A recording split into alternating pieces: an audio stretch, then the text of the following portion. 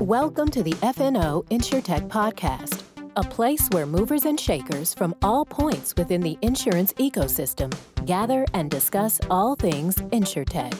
We talk about how technology and innovation are affecting and driving change in the industry.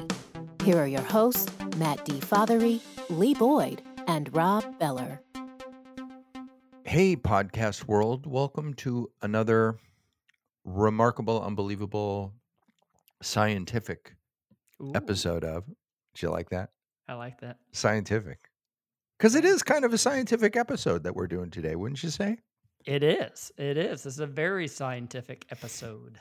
We have on a guest who has like a bunch of PhDs working for him. Yeah, he's a really, really smart guy who does some pretty amazing things that I've heard the words, but I have a hard time understanding exactly what it means. But we'll see if we can't get a little more illuminated today.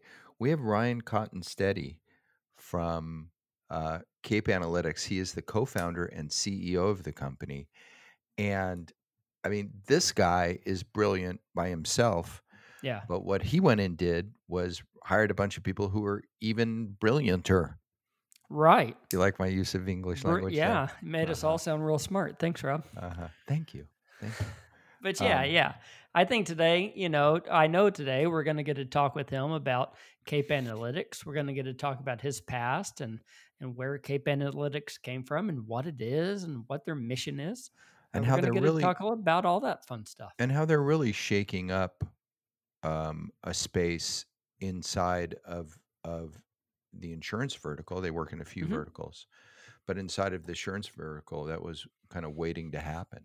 Yeah. And with aerial imagery and deep learning, they are doing for risk maybe what no other technology company is doing currently. So rather than listening to us, see, at one end of the continuum, there's all these brilliant people doing all this stuff. And at the other end of that continuum is us. We do the podcast for those people. That's right. We ask the questions. They have the answers. There you go. And so without further ado, we'll get to Ryan's answers and we'll talk to, we'll let you listen to our interview with Ryan Cotton-Steady, CEO and co-founder of Cape Analytics. Hey, everybody. We're here with our guest, the CEO and co-founder of Cape Analytics, Ryan Cotton-Steady. Where do we find you today? I'm in Silicon Valley, down in Los Altos. Welcome. Sheltered in place, I'm sure. Yeah, that's right. We've been dutifully sheltering in place for, I guess, a couple of months now. Right. Feels like it's been a while, doesn't it? It has been a while. Yeah, quite a while. Let's just jump right in and start by talking about Cape Analytics. Give us a minute or two on what Cape Analytics is and what you guys do. Yeah, thank you. So in short, we provide instant access to critical property information that help financial stakeholders in property assess the risk. And so we started first and foremost with insurance companies, residential property insurance companies, and mostly kind of on the front end of their workflow, so risk analysis. So this means reinsurance, quoting, rating, underwriting. And recently we've expanded that to cover commercial property. And we've also moved to touch some adjacent financial stakeholders beyond insurance, but also focused on real estate. So what's really unique about us is the information we provide them is all proprietary to Cape. It's all highly relevant to assessing risk. And we create that information by sourcing input data from partners, primarily image providers, but also other information providers as well. And we've built our own deep learning algorithms to turn that raw information into targeted risk assessment information for our customers' workflows. So you primarily are providing a service to the underwriting side? Yeah, I would say rating, underwriting, reinsurance. We're starting to think about marketing workflows a bit. That's a bit newer for us, but that's right.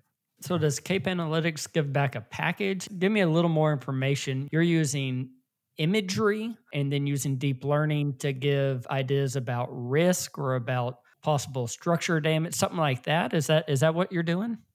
Yeah. Let me give you a boiled down anecdote. Great. And we've grown Please. significantly from there. But let's just say, for example, that the condition of somebody's roof is a significant factor in their expected losses. We've proven that to be true structurally with our own information, and it's broadly regarded as the case. Roof condition is important for a whole bunch of wind risk factors as well as hail and other weather events. We source imagery from our partners, cover the entire continental United States, 3-4 times a year, and our deep learning algorithms suck in all that imagery and then look at the image and make an assessment about, in this example, the roof condition, and that becomes part of a living database, and we make that information available to our customers instantly via API. Wow. So you're a co-founder of this company. What started this whole journey? We started Cape about 5 years ago. Before Cape, I was an investor at one of the bigger venture capital firms in Silicon Valley called Khosla Ventures. Mm-hmm. And while I was there, I had two big areas where I had spent a lot of time. The first was in computer vision and analytics. So, using deep learning to extract information from imagery to power different industry verticals. And turns out we made some very successful early stage investments and incubated some good companies kind of broadly applying that technology, one in agriculture and then one in packaging, shipping logistics. So, around, let's just say, for example, you order something from Amazon, that order gets fulfilled in a warehouse. And so we leveraged computer vision in both of those applications to great effect and built some really big businesses. That's sort of one SKU. The other SKU was a bunch of remote sensing companies, so drone companies, satellite companies that we looked at. And so the inspiration or the insight that led to Cape Analytics, after I had stepped out of KV, was this notion that deep learning has come a long way in our ability to extract structured information from imagery, and geospatial imagery is becoming more and more available from different modes, whether it be aircraft, satellites, or drones. And so Cape is really the intersection of those two trends, but with a deep focus on financial stakeholders and property. I want to talk more about Cape, but I have to ask you a question here. You're at a great VC firm. You have a great job there. How do you leave that? Right? I mean, you had an itch, you had a bug? Why make that jump? Why not just stay put? You're having success and probably doing well. A friend of mine, when I joined that firm, who had been at that firm prior to me, I asked him as I was contemplating. So the backstory is I've sort of always, bounced back and forth between a operating company role and an investing role in early stage technology. Prior to Khosla Ventures, I had been on the early founding management team of a tech company we spun out of Stanford. So I asked this friend of mine while I was thinking about joining this firm, what he thought the trade-offs of the role were. And he said he really loves the breadth and intellectual diversity of the investing role, but he missed the ability to kind of directly have an impact hands-on and really go deep the same way you get to if you're building something yourself. So to me, this just scratches a different itch, which is, I get to be obsessive compulsive about this one thing and pour all of my mental energy into this opportunity. So that was sort of the big extrinsic motivator. I would say the intrinsic motivator was, I was just really excited about building, a team and a company and a culture from scratch that I could be proud of. And so I'm very proud of the team we've built and the culture we've built and the way we've built a philosophy of partnership with our customers. And that's been just intrinsically extremely rewarding as well. Is this the first company you founded or been a co-founder with? As I said, I was on the founding management team of a company we spun out of Stanford before KV. And then I was privileged to incubate from scratch a few companies during my investing days. But this is the first time I've really, I would say I had a very good front row seat a few times. And so this is really the first time I've put a stake in the ground. So we've seen Cape around for several years. Actually, in the world of InsurTech, I think that you were founded even before we were calling it InsurTech. Is that right? It is. It's really funny. As sort of a half joke, one of our guys made a slide of the mentions of InsurTech, and I think we predate kind of that being a popular term by maybe 9 months or something. Okay. So you just beat it. Do you consider yourself an InsurTech company? I consider us a software and technology company that has a deep vertical focus on insurance. So yeah, I think that's a nice, concatenation.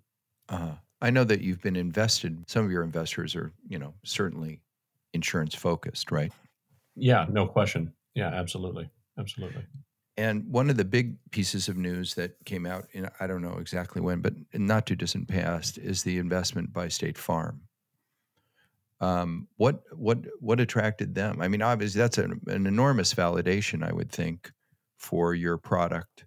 They're a very good partner of ours. I think from day one, we've adopted a philosophy and an approach to working with our customers as partners, and that's been true through and through. And as we've gotten bigger, we had to build a full national product and be able to support kind of enterprise grade at the highest levels before we kind of earned the right to have conversations with some of those top 5 carriers. But we've got that under our belt now. We've got over 40 customers, large enterprise customers, fully deployed. That number keeps increasing, significantly quarter over quarter, year over year. As we got to know the State Farm people, there's some very, very bright folks in that organization, and they have just a very authentic commitment to their mission, which is really about providing risk protection and security for a bunch of people. And so I think just we have just an alignment of work styles that we really like. And obviously, they have a huge impact, and by virtue of us partnering with them, we have an opportunity to deliver huge impact as well. So as a CEO at Cape, tell us for a minute about what do you do? What's your job? I had a really good professor in business school who had founded a very successful software company. And he said, the answer to that question is clear. Your job is to do the most important thing. Unfortunately, that doesn't make it any more clear because, because that changes all the time. So, life is like a river. Right. So I zoom out and broadly speaking, the way I think about it is set the overall strategy and targets, then identify and get the right resources. And those resources mean capital as well as really good people. Set the strategy, get the resources, establish and lead the culture, and then, get out of the way and make sure everybody has what they need. And so, externally, we have, I talked a bit about this kind of partner culture with customers. I think internally, we seek to give a lot of context, hire really good people, hold people accountable, and then empower them, and really devolve responsibility and empower folks. And so, those to me are kind of the let's say fundamental levers, but what that means on the day to day can be very, very tactical firefighting, on IT issues, legal issues, customer issues, HR issues. It also means, not getting in there tactically when the right people you've hired to do things have things well in hand, right? Yeah, I think that's wonderful. How many people work at Cape Analytics? Yeah, we've got a bit over 50.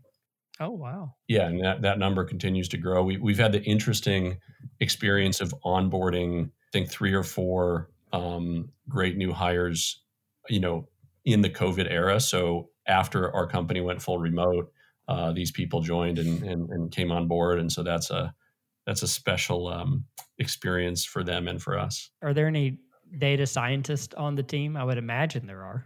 Oh yeah, there's a bunch. So I would say we've got probably 10 or 15 PhDs in the company. Wow. That are a combination of machine learning, computer vision, and data science. So from one of those SKUs, and a lot of math PhDs and astrophysics PhDs, or frankly, some of the folks that have done kind of the computational sciences side of biology seem to be a very, very effective kind of pathway to some of the data science stuff that we do. That must be interesting working with brilliant people. Yeah. It's great. I mean, it's incredibly rewarding. And what's the most thrilling is, getting on a big high stakes kind of customer success discussion where we're, in with the executive level. And we just this week, I was talking to a major carrier, and we had probably 10 folks from their side and 10 folks from our side. And I got to join for a bit. And they've been a customer for several years now. And I think once you've done the kind of, we're delivering the product, it's working, we speak your language, we understand your problem, then you can get really deep into the technical. Like if you can put the deeply technical stuff very clearly framed in the context of what the customer needs, that's kind of when magic happens. We're in the insurance vertical. You're in the insurance vertical. We're mostly talking about the insurance vertical, but it must have been an interesting education for you to jump into it and to learn the nuances of insurance, which are, as you have learned and know, are quite different than other verticals. How's that been? Because in our vertical, and I assume in all, but I think particularly in insurance, earning trust is a huge part of the equation. I think that the insurance vertical is very relationship driven, and relationships, work well based on trust. So talk for a minute about what that journey's been like for you and the kinds of things you've learned and had to deal with. It's extraordinarily unique. I think I was told that, but it's different to be told that or to hear that and think you get it than to experience it. And I would say it's very different. But, as I've started to understand and appreciate this, I really have come to, appreciate the reasons for that. So, you mentioned sort of being very relationship driven. And I think there's a version of that which conjures kind of an image of 3 martini lunches and the kind of Mad Men era. Yes. And that there's some historical veneer of that. But, when I think about relationship driven, I really think about the fact that this is, to me, insurance is a financial service that one of our team members said, "Hey, I get it." And this is a Stanford software engineer that doesn't come from insurance, and said, "I get it. Insurance is the immune system of society." And I thought that was really well put. So to me, the relationship nature of it is, this is a large industry that has a capacity to create a lot of good. And there's a bunch of people in it that are, mission driven and proud of what they do every day. Yes. And so coming to it with the context of that, I think tells you a lot. And the other thing that's really important, it's maddening candidly at times how slowly the deal cycle can move.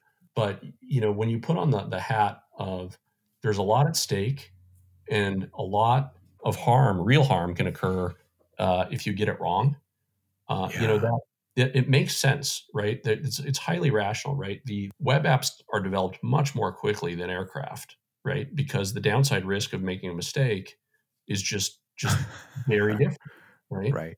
And Sure. so there's an element of that here as well that it's important to just be sensitive to. So let's talk about deep learning and what makes your product unique. We hear that phrase a lot: artificial intelligence, deep learning, machine learning. Can you give us a minute on what you mean by deep learning and help a lot of people in our audience who aren't from the technical side to understand not only how it's defined, but how it's applied? Mm-hmm. Sure. It's funny. Let me answer that in 1 second. But earlier in the podcast, you asked about Cape Analytics predates the popular usage of the term insurtech. We also predate the popular, what I call AI washing of tech companies. So the trendy thing used to be social, mobile, local, and then some time ago, AI for everything became the trend. And so we predate that a bit. And frankly, we really just put our heads down and said, this seems like a really important, groundbreaking piece of new technology that can have a big benefit.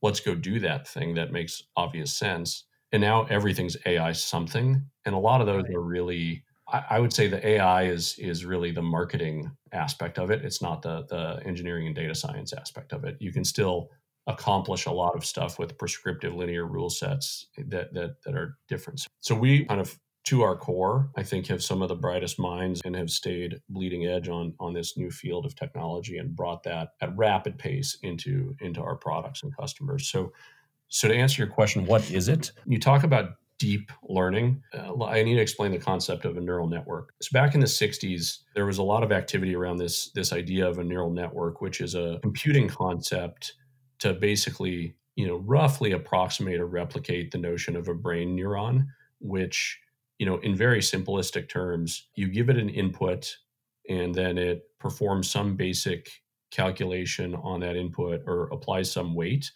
and then it creates an output. And it turns out that if you take that basic building block and you build an array of them and you connect them side by side, and then you connect them, in series one on top of the other, then you can put increasingly complicated things into the front of that network and get an increasingly interesting transform out the back, right? And so that's, in a rough approximation, the way our brains are structured. Mm-hmm. And so this was the concept. And in the 60s and 70s, it was a kind of a really not much talked about academic pursuit.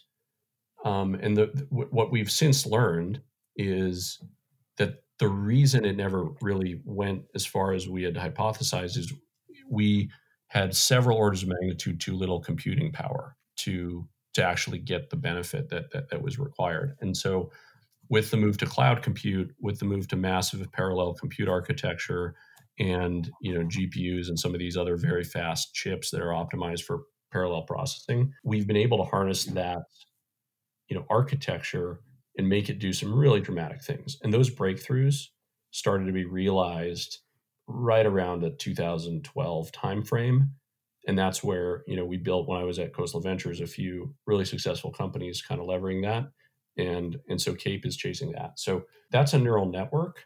And the deep in deep learning comes from the notion of a deep neural network. And that's really in reference to more layers of series connected neural network layers. If it replicates what humans could do, is it just a time saver? Is this something that people could do if you gave them enough time and enough information and I guess enough people to put it all together? Yes, but you have to be very careful with that question and that answer, because where we've seen the biggest benefit, it's a time saver, but it's a time saver on so many orders of magnitude, right, that it doesn't function like a time saver. It's very rarely is it the case that you take 10 people and you get this computer and it does the same thing those 10 people were doing, just a little bit better. It's more like, hey, I got 10 people, and because I can only afford 10 people, I'm doing this thing this way. But what if I could afford 1 billion people or 1 trillion people? Right. Like, if I could afford that, I would probably do different things and solve the whole problem in a completely different way, right? And so by analog, from a neural net capacity standpoint, in our little piece of the world, analyzing the image is no longer the bottleneck. Taking the picture is. Analyzing all the images is not the bottleneck.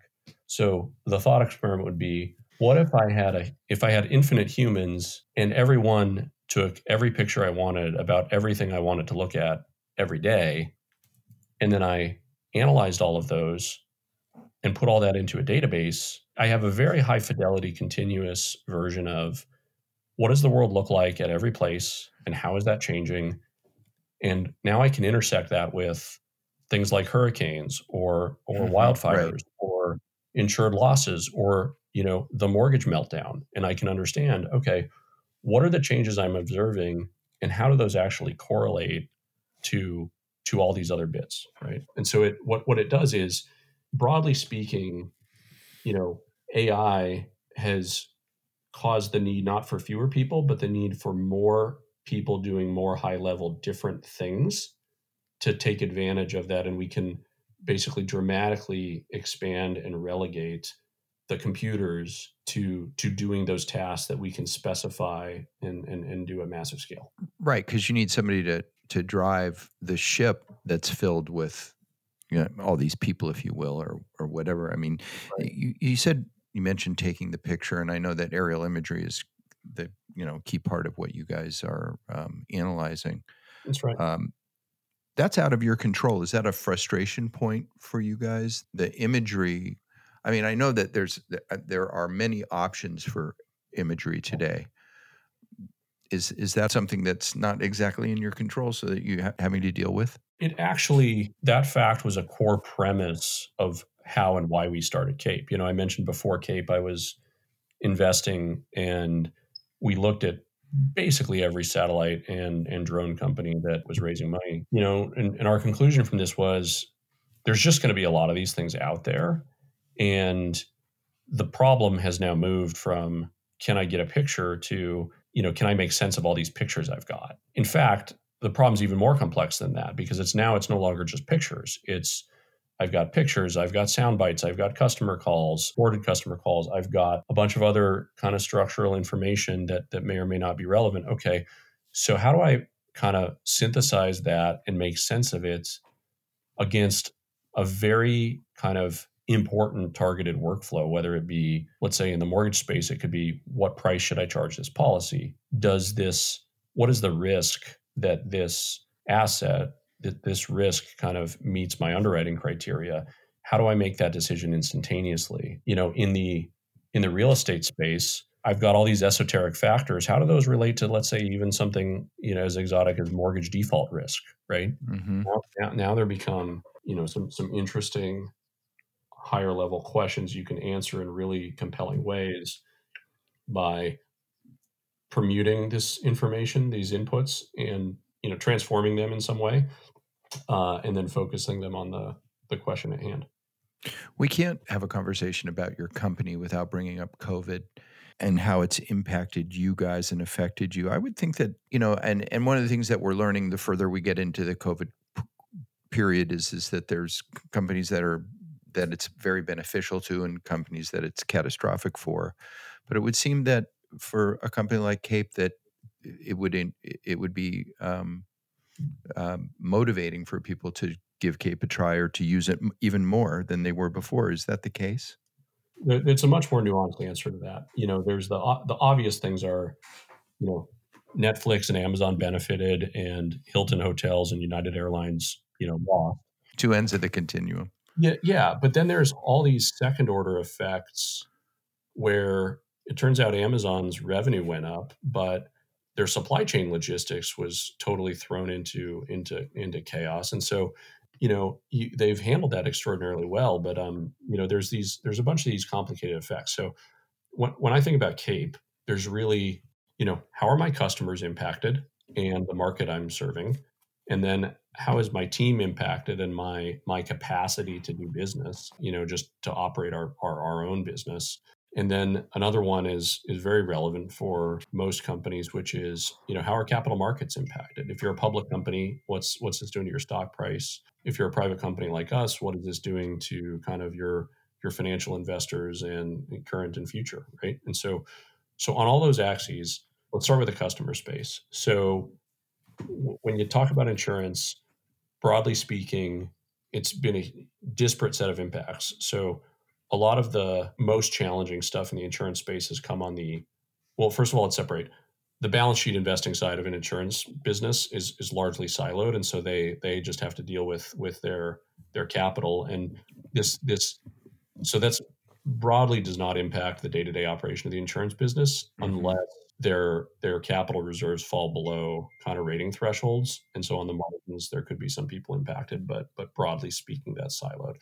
On the operating side of an insurance carrier, you have a few different things going on. Most of the challenges from COVID have been on the commercial business side, business owner policies, business interruption policies, and that whole discussion. But bigger carriers have multiple lines of business. And so while that might be the tip of the spear, their internal legal offices are impacted because they've just got a lot more work. So, if you're trying to get a contract signed, that can have a delay associated. But on the personal line side, automotive, carriers have been a lot more profitable on the auto side, you've seen them giving premium back. On Sure. the homeowner side, things have been broadly steady. I've had some carriers tell me quote volume dipped for 3 weeks, but now it's kind of come back Sure. to normal. Some carriers told me quote volume increased, and there's a lot of question about long-term how homes are going to get used and how risk will change. I would say there's a macro trend towards more digitalization, which is really, good for us. And there's a macro trend towards more remote risk analysis, which is really the business that we're in. So, we are, to come full circle, we're in the business of helping carriers figure out how to do remote risk analysis. And, the best place is to start with CAPE. And then there's some downstream places you can go with that. If you want to do a remote full virtual inspection, there's some, downstream things you can do as well. And that's one of the things I wanted to ask you about, because we work on the claims side and in the claims end. And I mean, I could see some ways that CAPE could be utilized maybe on the claims side. Are you guys looking at that? Is that something that you're being asked to do or looking at? We've broadly stayed away from claims to date. And there's a handful of reasons for that. I can't promise that'll be, the case forever, but rating and underwriting, first of all, it was the most white space for, nobody was solving the problem that we set out to solve. And it was not solvable until kind of deep learning became what it is. So we've basically created this new space and quickly come to lead it, very, very dramatically, frankly. And so we like that. So, but the question is, back to what we discussed earlier, if AI lets me do things at a massive parallel scale, then my biggest strength is where I can do more things at massive parallel scale. And so, at the end of the day, if a carrier is going to take a $25,000 loss, which is a median homeowner's loss, it's worth a couple $1,000s to, go have a look and make sure that they're paying the right amount. Right. And Sure. And so the relative impact of AI on that approach, is a bit more nuanced. Whereas if a carrier comes to me, I can answer a totally different question that nobody else could answer before. Maybe a carrier will come to me and say, hey, I want to write 500,000 new policies next year somewhere in the country. Where should I write them? What are the best? Give me a list of 500,000 of the best I should go attack. Sure. Like that we do. Like right now we do that. And that's a very unique thing. That I'm sure it would interest a lot of people, right? Here's the riskier and here's the less riskier. I mean, Right. at the end of the day, if you're an executive, if you're running a big carrier, I want to change directions for a minute, because in the few minutes that we have left, and talk about Stanford. And the reason that I want to bring that up is my colleague here, Lee, has been looking at grad school and thinks about getting his MBA, and you got an MBA at Stanford, and Stanford has a fabulous reputation. And I was just wondering if you could share for a few minutes what it was like to get a Stanford MBA, and what's, looking back now, what was the value of that? Yeah. I can't promise that you'll reproduce these specific results, and that'll make sense in a second. But look, I was phenomenal. I'm a huge fan of Stanford broadly and of the business school, more specifically. For me, it was a great opportunity, very formative. The biggest kind of high-level comment would be, before business school, I was an engineer, and that's a great thing. But I was really an engineer's engineer, meaning I had thought a lot about, how to solve problems and how to frame problems. But I had never even read an annual report of a company, which is shocking in hindsight.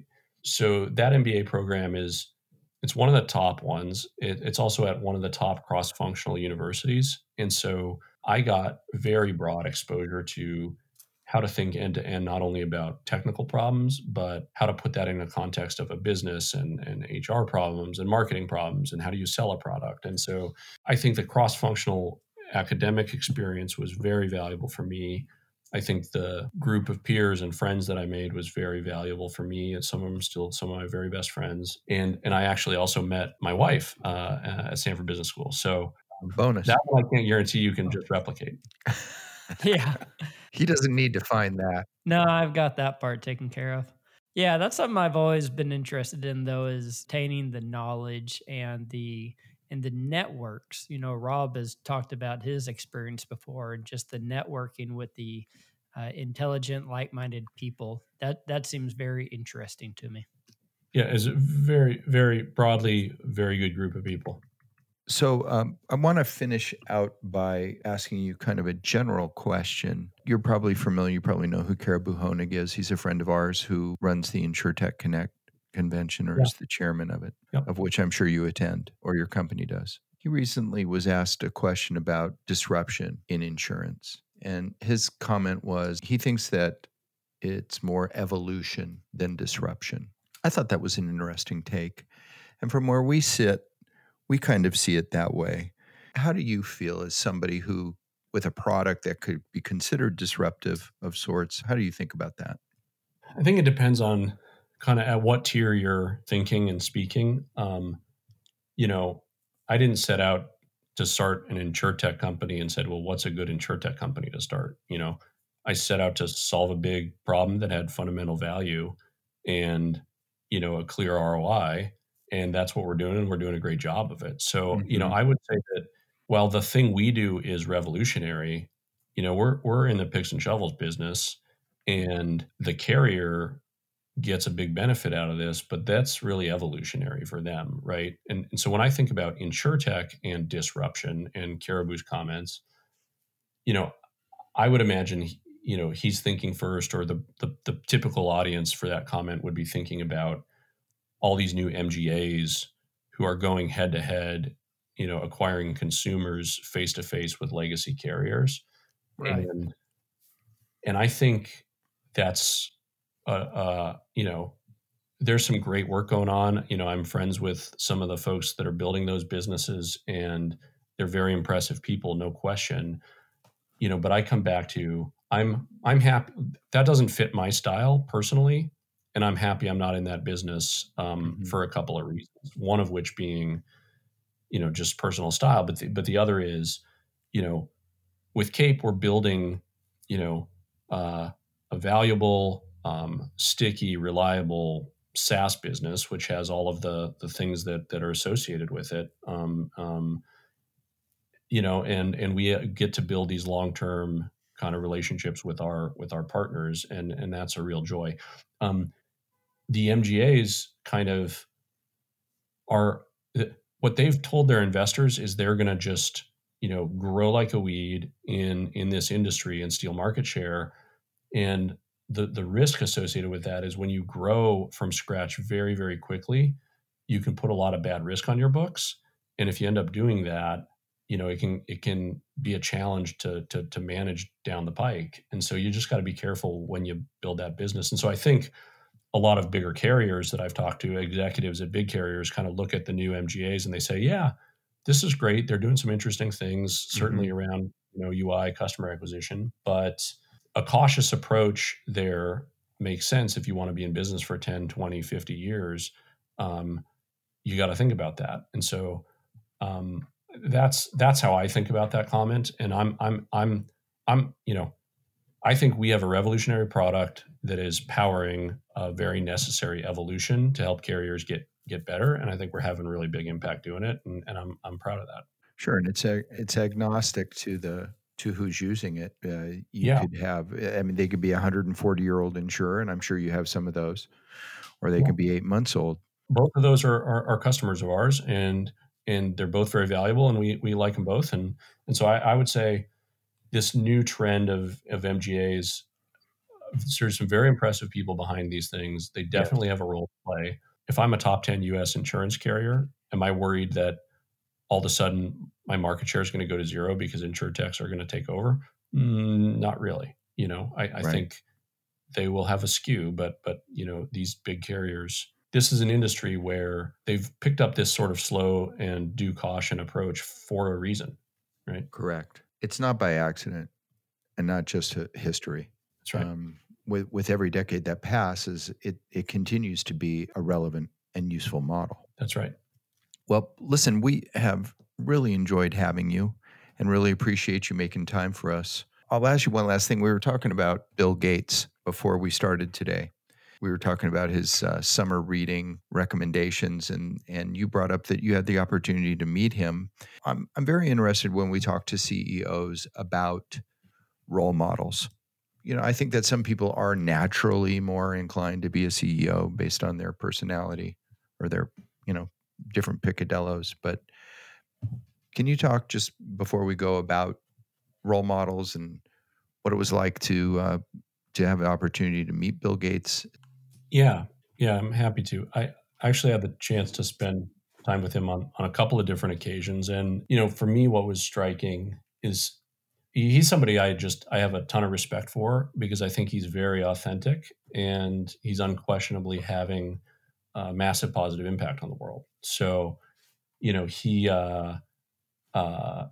was, this was a decade ago or more, that we got to spend some time together, and he's very passionate about the Gates Foundation. I think they're doing a lot of really good work, just objectively. You could see that. And we also talked a little bit about some of the earlier Microsoft stuff, and you could see that fierce competitive nature come out, but he's very authentically and deliberately and with big impact kind of turned that into, his current pursuits with the Gates Foundation. I think he's fully earned and fully deserves, I think, the level of kind of deference and respect that he receives. And I wouldn't say that about all of the bigger business personalities that I've had the chance to spend some time with, but he's very impressive. Yeah, he always seems like a very, very impressive person. I've read a lot about him and always enjoy reading about him. Person I would like to meet one day. Well, Ryan, we want to thank you so much for being on today. Just a real pleasure visiting with you and learning about Cape Analytics. And yeah, we thank you so much for being a part. Great. Well, thanks for having me, guys. It was a lot of fun.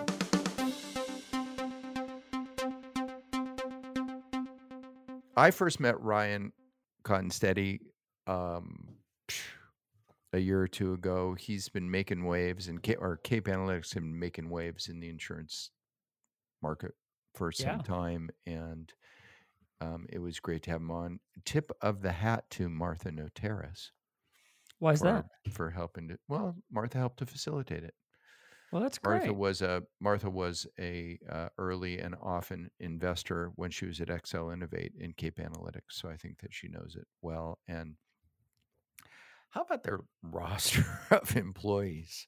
Oh yeah, I mean, very, very interesting conversation. I mean, he surrounded himself with all sorts of intelligent people, but as you said, they're making waves in the insurance space. He has a lot of clients, as he said, and really is streamlining the operation and giving great data to these insurance companies to make great decisions. I mean, he said, it's a powerful tool. There's a lot of weight on it that he has to give accurate, good data, and it sounds like he's doing that.